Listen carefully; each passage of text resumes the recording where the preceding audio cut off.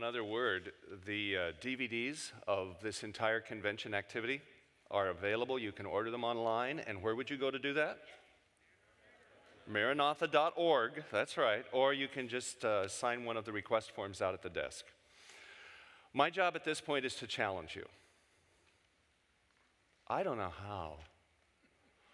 It's kind of like summarizing the best meal you've ever been to. Do you talk about the dessert? Do you talk about the entree? Do you talk about the incredible drink? Where do you focus? So I'm just going to ask one little question. Take everything that you've experienced this weekend.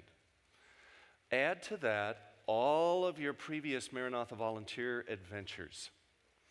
Kneel down and ask God, what next?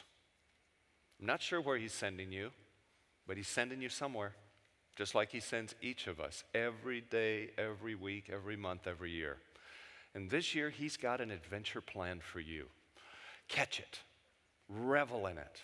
Enjoy every second of it. It may be you can't go anywhere. Look around your church, look around your family. Send someone who needs to go. That's just as important. And pray. Pray for Mexico. Pray for Mozambique. Pray for India. Pray for Cuba. Pray for Ecuador. Pray for Chile. And I could go all the way around and more.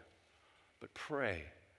When you walk by your refrigerator, look at the Post-it note you've put there that says, pray, pray, pray for Maranatha. That process will change your life.